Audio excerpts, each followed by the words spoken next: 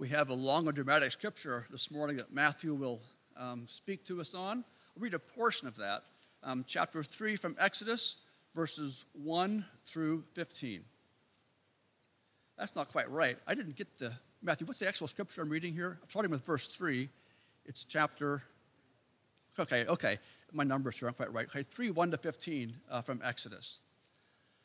Begins when Moses was tending his flock of Jethro, his father-in-law, the priest of Midian, and he led the flock to the far side of the wilderness and came to Horeb, the mountain of God.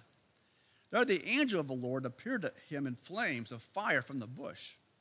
Moses saw that though the bush was on fire, it did not burn up. So Moses thought, I will go over and see this strange sight, why this bush does not burn up. When the Lord saw that he had gone over to look, God called to him from within the bush and said, Moses, Moses. And Moses said, Here I am. Do not come any closer, God said. Take off your sandals, for the place where you're standing is holy ground. Then he said, I am the God of your father, the God of Abraham, the God of Isaac, and the God of Jacob. At this, Moses hid his face because he was afraid to look at God. The Lord said, I have indeed seen the misery of my people in Egypt. I have heard them crying out because of their slave drivers, and I am concerned about their suffering. So I have come down to rescue them from the hand of the Egyptians, and to bring them out from the land in a good and spacious land, a land flowing with milk and honey, the home of the Canaanites, the Hittites, the Amorites, the Perizzites, the Hivites, and the Jebusites. And now the cry of the Israelites has reached me, and I have seen the way the Egyptians are oppressing them. So now go. I am sending you to Pharaoh to bring my people, the Israelites, out of Egypt.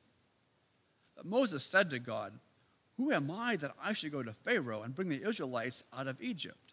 And God said, I will be with you, and this will be the sign to you that it is I who have sent you. When you have brought the people out of Egypt, you'll worship God on this mountain. Moses said to God, Suppose I go to the Israelites and say to them, The God of your fathers has sent me to you, and they ask me, What is his name? Then what shall I tell them? God said to Moses, I am who I am. This is what you are to say to the Israelites. I am has sent me to you. God also said to Moses, Say to the Israelites, The Lord, the God of your fathers, the God of Abraham, God of Isaac, and the God of Jacob, has sent me to you. This is my name forever, the name you shall call me from generation to generation.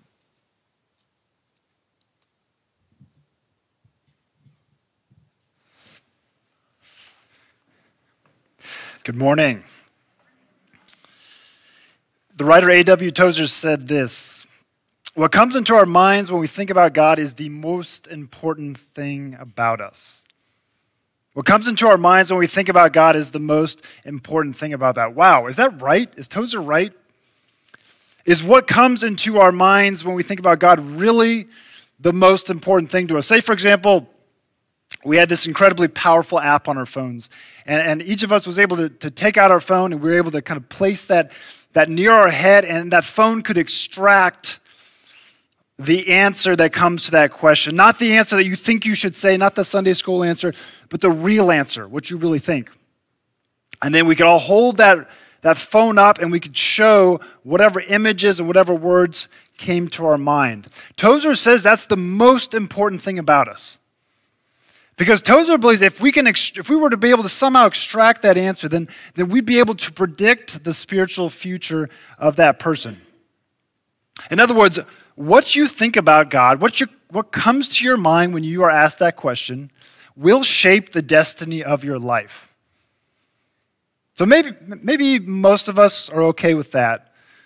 Let me ask you another question. What if the answer that comes to our minds about who God is wrong? What if the answer that comes to our minds when we think about God is more of a reflection of us and who we are than who God is? In his book, God Has a Name, John Mark Comer tells about a conversation he has with Scott McKnight. Scott McKnight's a pretty well-known New Testament professor.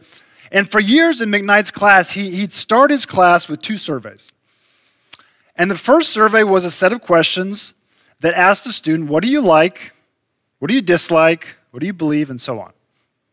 And then McKnight would hand the students a second survey, and it would ask the same set of questions, but about Jesus. And it would say, what is Jesus like? What does Jesus dislike? What does Jesus believe? And so on. And guess what? According to McKnight, 90% of the times the answer were exactly the same, which is amazing, right? It turns out Jesus likes and dislikes and believes the same things we like and dislike and believe, which is convenient but probably not true. I think there's a saying, I think I've said this before, that I think sums up well what's happening. God created man in his image, and since then, man has never stopped returning the favor. How do you know that? How do we know that image in our mind is actually a creation of our own? Well, Comer writes this. Here's how you know if you've created God in your own image. He agrees with you on everything. He hates all the people you hate. He voted for the person you voted for. If you're Republican, so is he. If you're a Democrat, she is too. If you're passionate about, then God is passionate about. If you're open and elastic about sexuality, so is he. And above all, he's tame. You never get mad at him or blown away or scared by him because he's controllable. And of course, Comer says he's a figment of your imagination. We are all, let's just be honest, we are all guilty of this to some degree. We are all guilty to craft an image of God that is more a reflection about who we are than who God is. And here's my invitation for you today and really beyond. Here's, I think, our work today. Our work today is to ask the question that Moses asked to God, which is, what are you like? It's a really interesting question. See, in our passage for today, Moses asked God for his name. And when Moses asked God for his name, he's not asking for a label. He's not asking for something that you would write on a name tag. No, what Moses is asking and what he's saying is, who are you? Like, what's your character? What is your power? And let me give you a warning for today, but just in general, and I experienced this week. If you enter into this question honestly, if you really allow God to reveal God's self to you, I think it will be exhilarating. Because what is more interesting than just starting to have the lid opened up and get glimpses of the most powerful being in the universe? I don't think there's anything more interesting than that. But it can also be humbling and scary because you are opening yourself up to encountering a God not of your head, not a constructed in your head, but the God of the Bible. And when you do that, you're going to discover inevitably that God is different than you imagined. And let's be honest, it is scary to have our comfortable and safe images of God challenged. We, as Comer writes, we want to have control over God, whether we realize it or not. But here's why I think you should do it. Here's why I think it's worth it. At the end of the day, it doesn't matter what you or I think about God, because God is who God is. Okay? So that doesn't change anything. I know that's kind of like obvious, but I think we should remind ourselves, what I think about God does not change who God is. Okay? But two, and more positively, when we do the creating, we end up with a God who is small. We end up with a God who's not very compelling. We end up with a God who cannot be trusted. We end up with a God who does not have the power to transform us, because we end up with a God who ultimately is not worthy of our worship, because that God is like us. Okay? But when we, like Moses, ask the question, what are you like? Reveal to us what you're like. We end up with a God who is so much bigger, so much more intimate, so much more holy, so much more loving, so much more compelling, and so much more worthy of our worship than we could ever imagine. So what's this God like? There is a lot here, more than I can do justice to, but here's a start. Here's two things I want us to see in this passage that we learn about who God is. God is holy and God is relational. Holy and relational. Let's start with holy. Our passage picks up, it's a very pastoral, it's a very idyllic scene. In my mind, Moses is out tending sheep on the far side of the wilderness, Mount Horeb. That is another name for Mount Sinai. We'll be back here at some point in our story. So livestock, wilderness, and mountains. Like, this is my kind of place. Moses, we saw last week, Moses, his his life got off to a wild start. But things have settled down. He's gotten married. He's had a couple kids. He's been working the same job for 40 years. He's got a pension coming. He's been looking at this little place up on the Mediterranean. It's got like a retirement community not far from the beach. Maybe it's not the most exciting life, but it's stable. It's predictable. And all of a sudden, Moses catches a glimpse of something strange. He catches a glimpse of a bush on fire, and that bush is not burning up. See, Moses has been doing this work long enough that he knows that bushes aren't supposed to catch on fire and then keep burning. He knows that's not normal, so he goes over and checks it out. You all know that expression, curiosity killed the cat? I don't think Moses knew that expression. But if he had, I've got to think that at some point during this exchange with God, this comes to his mind, because for the rest of, we're not going to get into everyone, but the rest of this exchange, Moses is basically trying to back himself out of what he got himself into. But for now, he's drawn in to the sight of the bush on fire. Fire is a frequent sign in Exodus of God's presence. Why is that? Think about this. Fire draws you in. Like if you're out camping and there's a fire happening, where's everybody? Everybody's always around the fire. They're always circled around the fire because they can see the flames. You can feel the warmth radiating off it. You can hear the crackling. The fire has a way of engaging all your senses. You can even smell the smoke. It's like a magnet. Fire is also potent and dangerous. This summer, when we were on sabbatical in southern Colorado, we were driving over a mountain pass and we into the San Luis Valley, and we started to see just a massive hillside, all blackened and charred, burned trees, and fire had passed through there. And I got to our motel, and I was talking to the hotel owner, and he said, yeah, that was the Spring Creek fire. It was one of the largest fires in Colorado history. And he told me, he said, that week before the fire, I was out, I saw this guy in his backyard burning trash. And I think he told me, I told the guy, you should not be doing that. There was a burn ban. Guy should not have been burning trash. Well, a few days later, fire, light starts out as a little burn pile, spreads. 2.5 months later, when that fire is finally contained, 100,000 acres are burned down, 140 structure. Fire is potent. Fire is dangerous, and fire is not easily controlled. And the fire that Moses sees in this bush, it's as I said, different because it's not consuming the bush. It's the fire's natural property is somehow temporarily suspended. And we'll see this again and again in the book of Exodus. Waters part, they turn to blood, there's gnats and flies that go on the attack. The God we see here is the God who stands over creation. And a voice then calls out to Moses from within the burning bush, drawing him in until all of a sudden, stop. Stay right there. Don't come a step closer. Take off your sandals. You're standing on holy ground. This ground is not made holy because there's something in the property of the soil. It's made holy because God himself is there. And I want you to notice, because we're going to see this again and again, there's this push and there's a pull. Okay, Moses is drawn into the fire, and all of a sudden he's stopped. As Christopher Wright puts it, God's presence and holiness seem like the opposite poles of a magnet working together. Think about it, you've all probably worked with magnets before. Magnets, if nothing else, you have your fridge. You have a little magnet, and what happens as you get closer to the fridge? That fridge begins to exert power, and it pulls that magnet in until it sticks, right? But if you've ever had like those horseshoe magnets where you can flip the poles around, you can do something different. Depending on where the poles are, those magnets can actually exert force in the other way, right? So they can pull in, and if they're flipped, they can push out. And I want you to see there's this push and there's a pull happening between God and Moses. Come close, but keep a distance.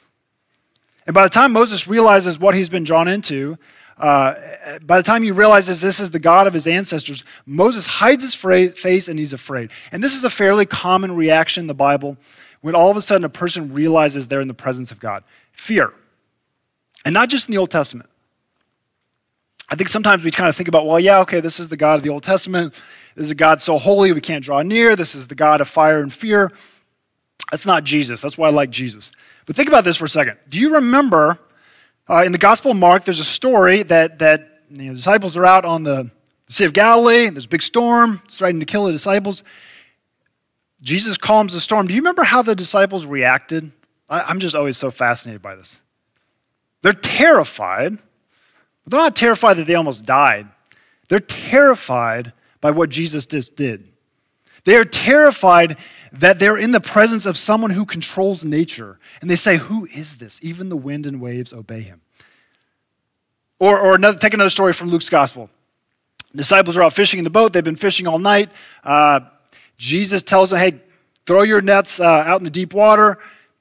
They catch so many fish, the boats begin to sink. Okay? Nature is again under control. Peter runs over to Jesus, gives him a fist bump and says, that was awesome, Jesus. I want to do that every day so I can be a rich man. That's not what happened. Peter falls to the ground and says, go away from me, Lord. I am a sinful man. You see the push and the pull? He's being pulled into Jesus, and as soon as he encounters Jesus, there's a push. Go away from me. There's fire. And the only thing Peter wants to do when he realizes he's in the presence of fire is go away from me. There's a push and there's a pull. See, when people begin to understand in whose presence they stand, there is this sense of holy awe that comes over them. People naturally feel small in the presence of God.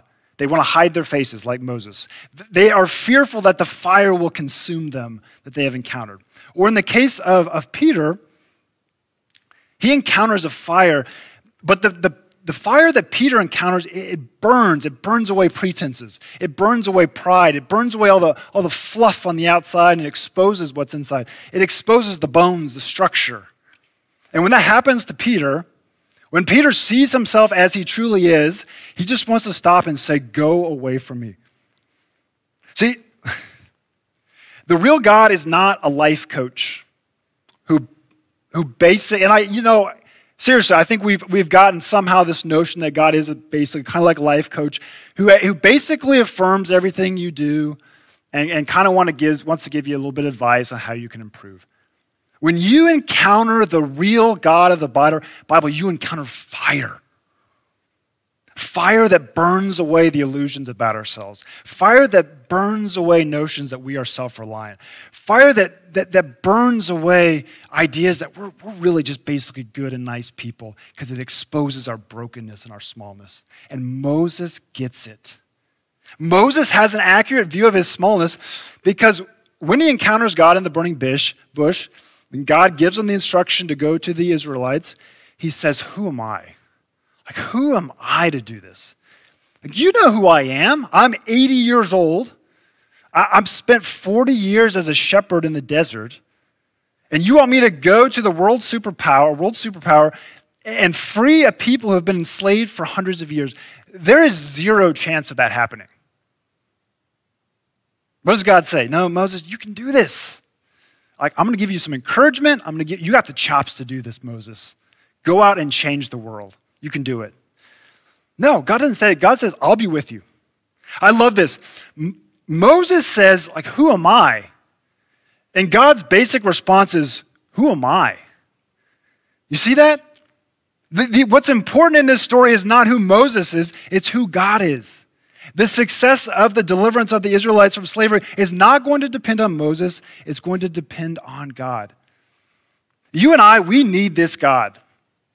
We need a God as we approach that God who says, stop. Take off your sandals. Don't come any closer. You are on holy ground. You and I need a God as we approach. We can feel the force. We can feel it push us away. Because you need to recognize the holy awe you stand in front of. You will instinctively draw back and you will hide your face. And you need that God and I need that God because that God has the power to confront the pharaohs in our world, and that God has the power to confront the pharaohs in ourselves. Because on our own, we got no chance. We need a God of holy awe and fire because that is the only God that has the power to save us. Okay. Second one, God is relational. Because somebody out there might be thinking, okay, God of fire, holy God, can't draw near. I know that God. That is my image of God. I've had that image since I was a little kid, and that's my problem. Because the image of God is always pushing me away. The image I have of God in my head is always telling me, is all push and no pull and saying, don't get near me. But just like, okay, listen to this. Just like the image of a God who's part life coach, part therapist, part buddy, if we have image of a God in our minds who is all push and all just doesn't want to be near us, that is a distorted image of God too. And we start to see this in a name. This is what's so fascinating in this passage. We begin to see who God is through a name. After God tells Moses he's going to rescue the Israelites, Moses begins to engage in this long series of questions and objections. And like I said, Moses is basically trying to get out of this commission. I should have just walked. I saw that bush. I should have just kept walking. We've already talked about one of these. Moses says, "Who am I?" After that, he turns to another clarifying question, and Moses says, let's just suppose hypothetically, I go to the Israelites and say to them, the God of your fathers has sent me. What do I do if they ask me, what is his name? This God who sent you, what's his name? Now, as I've said, a name in the Bible means a lot more than a label. A name stands for the character, their honor, their power. Let me give you an example. I've by now sat down with many of you, many families in our congregation after someone they love has died. And I will do that. I want to hear about their person, about who they are. And so I'll ask, tell me about your dad, tell me about your mom, tell me about your spouse. And when I'm asking that question, I'm not asking for a label. I know their name. I know what they were called. I'm trying to say to the family, I didn't know that person like you. Help me understand who they were. Help me understand their character. Help me understand their personality. And I think that's closer to what Moses is asking God. Help me understand who you are. Because you're sending me to Israel, you're sending me to Egypt to liberate the Israelites. They're going to say, who is this God? Does this God have the power to even do this? And Moses, it's totally understandable he's asking this question, because remember the last time Moses tried to swoop in and be the hero? It didn't go too well. They're like, who are you? So Moses, understandably, is like, I'm going to have to go back to these people who rejected me once and say, hey, I'm here to liberate you. And they're going to say, what? Who's behind you? What is this God? And then God says, we had this kind of extremely important moment in Scripture where God says to Moses, I am who I am. This is what you are to say to the Israelites. I am has sent me to you.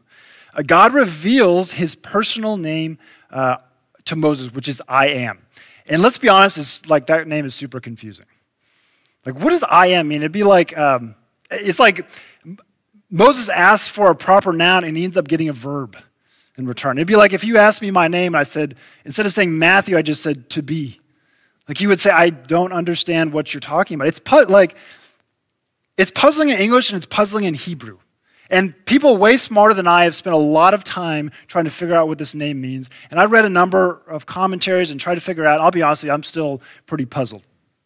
But here's the most helpful, succinct explanation that I saw of what this name means.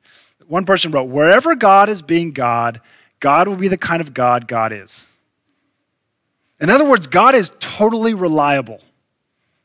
Like sometimes you'll hear a person maybe they'll try to defend themselves by saying, I did this thing, and I'm not proud of that, but that's not who I am.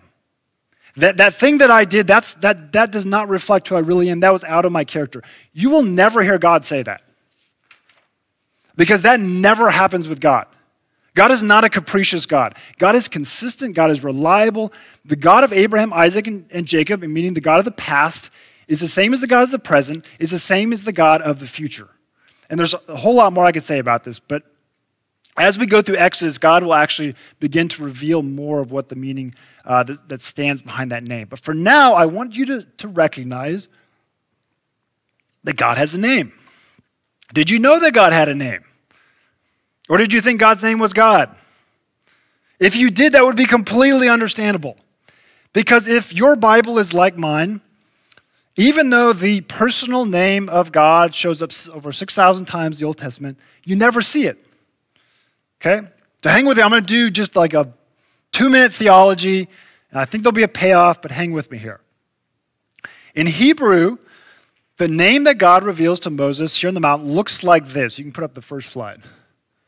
So that's written in Hebrew. It's 4 letters, YHWH. Okay? Now the thing about written Hebrew is it doesn't have vowels. So there's the sound of a vowel there, but when you read it, you don't see the vowels. And so people don't even know 100% sure how these 4 letters are pronounced. But most people think it's pronounced like this. You can go on to the next slide. You're probably familiar with this. Okay, Yahweh. So that, if you add in the vowels, and I could say a lot more about this, but I'm not going to do it, but if you add in the vowels, it probably would have been sounded and been spelled like this, Yahweh. Okay, so that is the personal name of God. That's the name that shows up over 6,000 times in our Bibles. But you don't see it. You never see it. Because whenever, and notice that, those of you reading the Old Testament, you'll start to see this now. Like, watch out, because you'll see it written like this, the next slide. You'll see it written like this, Lord, okay? So every time you see, whenever you see Lord in all caps, it's not because it's not like your excitable friend who just can't help themselves in a text. Everybody has one of those, right? It's all caps. No, when you see Lord in all caps, you're seeing a substitute for the name Yahweh. Okay? So every time you see, now if you see Lord in lowercase, it's not a substitute. But when you see capital L, capital O, capital R, capital D, you know in your mind that actually in the Hebrew is Yahweh, okay? Now, another good question is, why would they do that? In our English translations, why would they do that? Why don't they just write Yahweh? Well, to be brief, you can take that down, thanks, Ron. To be brief, at some point in Israel's history, the personal name of God, Yahweh, was considered too holy to speak out loud. So people were afraid of taking the name in vain. They were so afraid of taking the name, they just avoided it completely. So they started calling God names like the name, or more commonly, they would say Adonai, which means Lord. And Adonai, that Lord was just a common word that you would use like a master-servant relationship, okay? So most English translations, they adopted this habit. Instead of writing out Yahweh, the personal divine name of God, they put in our Bibles Lord in all caps. And again, there's a lot more I could say about this. If you want to dive deeper, Google Tetragrammaton and go from there. It's interesting, but there's a lot there. But for our purposes today, here's what I want you to see. God is a person. As Comer writes, that doesn't mean that God is male or female, but by person, he's a relational being. God is not an impersonal energy force. He's a relational being that wants to relate to people like you and to people like me. God wants to know and be known. God doesn't just want you and I to know a bunch of facts about God. I don't remember where I heard this, but one time I heard someone say, like if you know everything about a person, but you don't know them, that's like what a stalker does. Okay? That's not our relationship with God, to just know a bunch of facts about God, but not God. God wants to be known, and God wants to know us. And I think what that comes out so clearly in this passage, in this exchange with Moses, because God first gives Moses his name. He doesn't give him a title, he gives him a name, which says a lot. Think about in elementary school. I think this is still the case. This is when I was in elementary school. Think about like when you heard someone call your teacher by their first name. We got a number of teachers here. Like something feels real. I felt really uncomfortable when I did that. Like Mrs. Fusen is not like Anne. Mrs. Fusen is Mrs. Fusen. Like this, she's a teacher. I don't think she's a real person, like who goes out to eat and goes to movies and stuff. Like that was my mind as a kid. Like who is this that has a first name named Anne? And just hearing her name kind of opens things up. Like if you go, like I don't know, Joe or Elizabeth will be able to speak to this more, but oftentimes like when I would run into my teacher years later, like I couldn't get myself to say their first name. Like they would have to say like, you can call me so-and-so, the name. Does that give you like, okay, that's your teacher, that's your elementary teacher. Imagine applying that to God. Do you see why we're just a little bit nervous maybe to use this name? And yet, God reveals God's name. God wants to be known. God wants to know. Moses' encounter with Yahweh begins with fire and fear, but then it shifts to dialogue. So 5 times in this passage, Moses, he either raises a question or just flat out objects to this commissioning that he's getting to go to the Israelites. He starts out with these questions of clarification. Who am I? What do I say? What do I do if they don't believe me or listen to me? And each time, Yahweh engages with Moses. Okay? You're nervous about going there by yourself. You know what? You're not going to go along. I'm going with you. My presence is going with you. You need a sign? Okay, here. Throw your staff on the ground. It's going to turn into a snake. Put your hand in your coat. It's going to become white, leprous. Okay? As the dialogue continues, Moses seems to be getting more and more alarmed. He seems to his questions of clarification just go out to flat out objections, and he finally says, I can't speak. I'm slow of speech and tongues. Okay, again, Yahweh is like, okay, we can work with this. I can speak through you. I'll give you the words. And finally, Moses just says, just send somebody else. And we read that Yahweh's anger burned against Moses, and we think, well, there you go. There he is, the Yahweh of fire and anger coming at Moses. But look what he does. He says, well, what about your brother Aaron? He can speak well. He can speak to the people for you. Yeah, Yahweh's a little frustrated at this point. 5 objections into the conversation. But he's working with Moses. Yahweh is incredibly patient with Moses. Not only does Yahweh patiently listen to the objections, he seems to accommodate his concerns. And this exchange, if you haven't read the whole passage, go back and read it. It begins with fire and fear, but then it ends with God basically saying to Moses, hey, don't forget your staff. You're going to need that. It sounds like something I would say to my kids as they're walking out the door. Or maybe you would say to your spouse, hey, don't forget your jacket. You're going to need your jacket. And it can be easy to miss how stunning this is. Moses has come face to face with the most powerful being in the universe, which at first he fears may obliterate him. Ends up having a conversation on a mountain, like they're friends. In fact, later on in Exodus, we'll read that. Yahweh will speak to Moses face to face like one speaks to a friend. What's Moses doing here? He's praying. What do you mean he's praying? He's not bowing his head. He's talking to God. Isn't that what prayer is? Isn't prayer a conversation, a back and forth with God? What's probably so stunning to us as we think about this is that, Moses talks to God, but what about us? God patiently listens to Moses, and God even kind of accommodates some of Moses' concerns, but what about us? I think this is such a fascinating picture of the way Yahweh wants to relate to Yahweh's creation. Because let's be clear here. Yahweh does not need Moses to go deal with Pharaoh. I'm pretty sure Yahweh can handle Pharaoh on his own. And yet, Yahweh chooses to collaborate with Moses.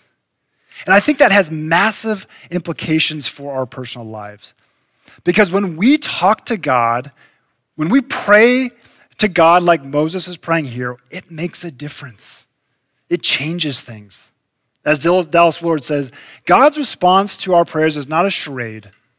He does not pretend that he is answering our prayer when he is only doing what he was going to do anyway. Our requests really do make a difference in what God does or does not do. Yes, a big part of prayer is it changes us. That's true.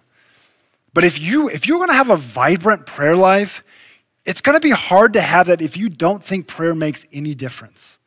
If you think that God is just kind of humoring you and will listen to your prayers, but really God's not going to do anything about them. I think we see in this exchange that prayer changes things. As hard as that may be to understand, and as complicated a questions as that might bring up, we have to see in this passage that prayer changes things.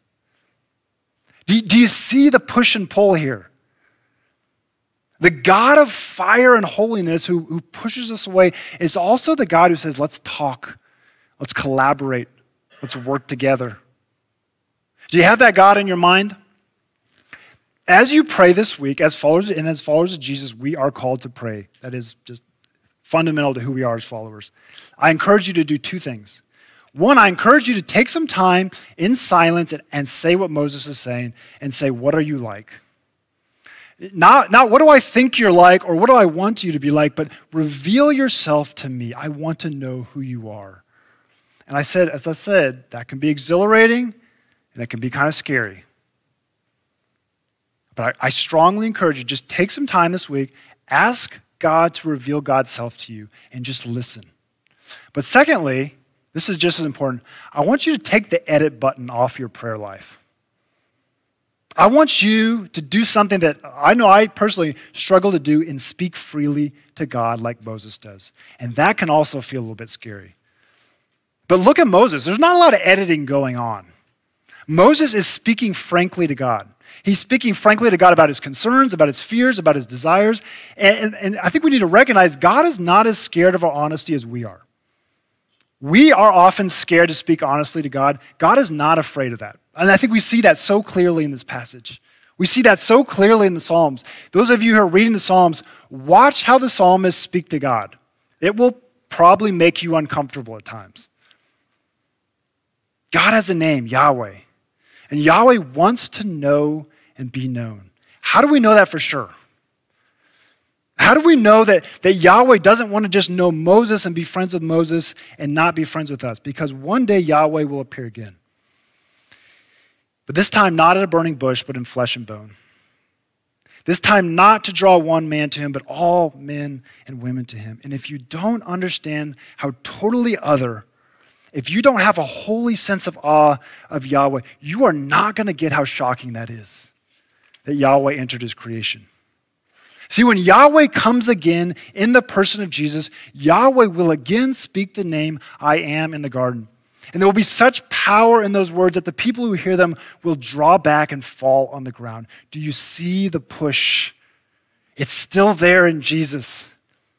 The power is undiminished. The fire is there. But you got to see the pull too. Because in the flesh of Jesus, sandals and dirty feet will again come into the holy presence of Yahweh, and Yahweh will again tell the person to take off your sandals, but this time Yahweh will stoop down and wash the person's feet. Do you see the pull? Are you stunned by the pull? Are you overwhelmed by the pull? Are you overwhelmed by the sight of Yahweh in the person of Jesus stooping down to wash feet? The friendship is there. See, if you don't understand the push, you're never going to understand the pull. If you don't appreciate the push, you're never going to appreciate the pull. If you don't understand your own brokenness, you'll never understand the mercy of God and how strong that pull is. That God draws us in. That God wants to be in a relationship with us. That God wants to know us and be known. You need an image of your mind that somehow holds together fire and friendship, holy awe, and a personal name. Let's pray. God of our ancestors, God of the present, and God of the future, the great I am, show us who you are. Reveal yourself to us. Cast down and destroy the false images we have created of you as individuals, as a congregation. Forgive us for the way we have crafted you into our own image. We want to be a people, a congregation who are shaped and molded by you. Give us a sense of holy awe and holy friendship. Let it overwhelm us with love and wonder. And let it transform us into people that you have called us to be. In Jesus' name we pray, amen.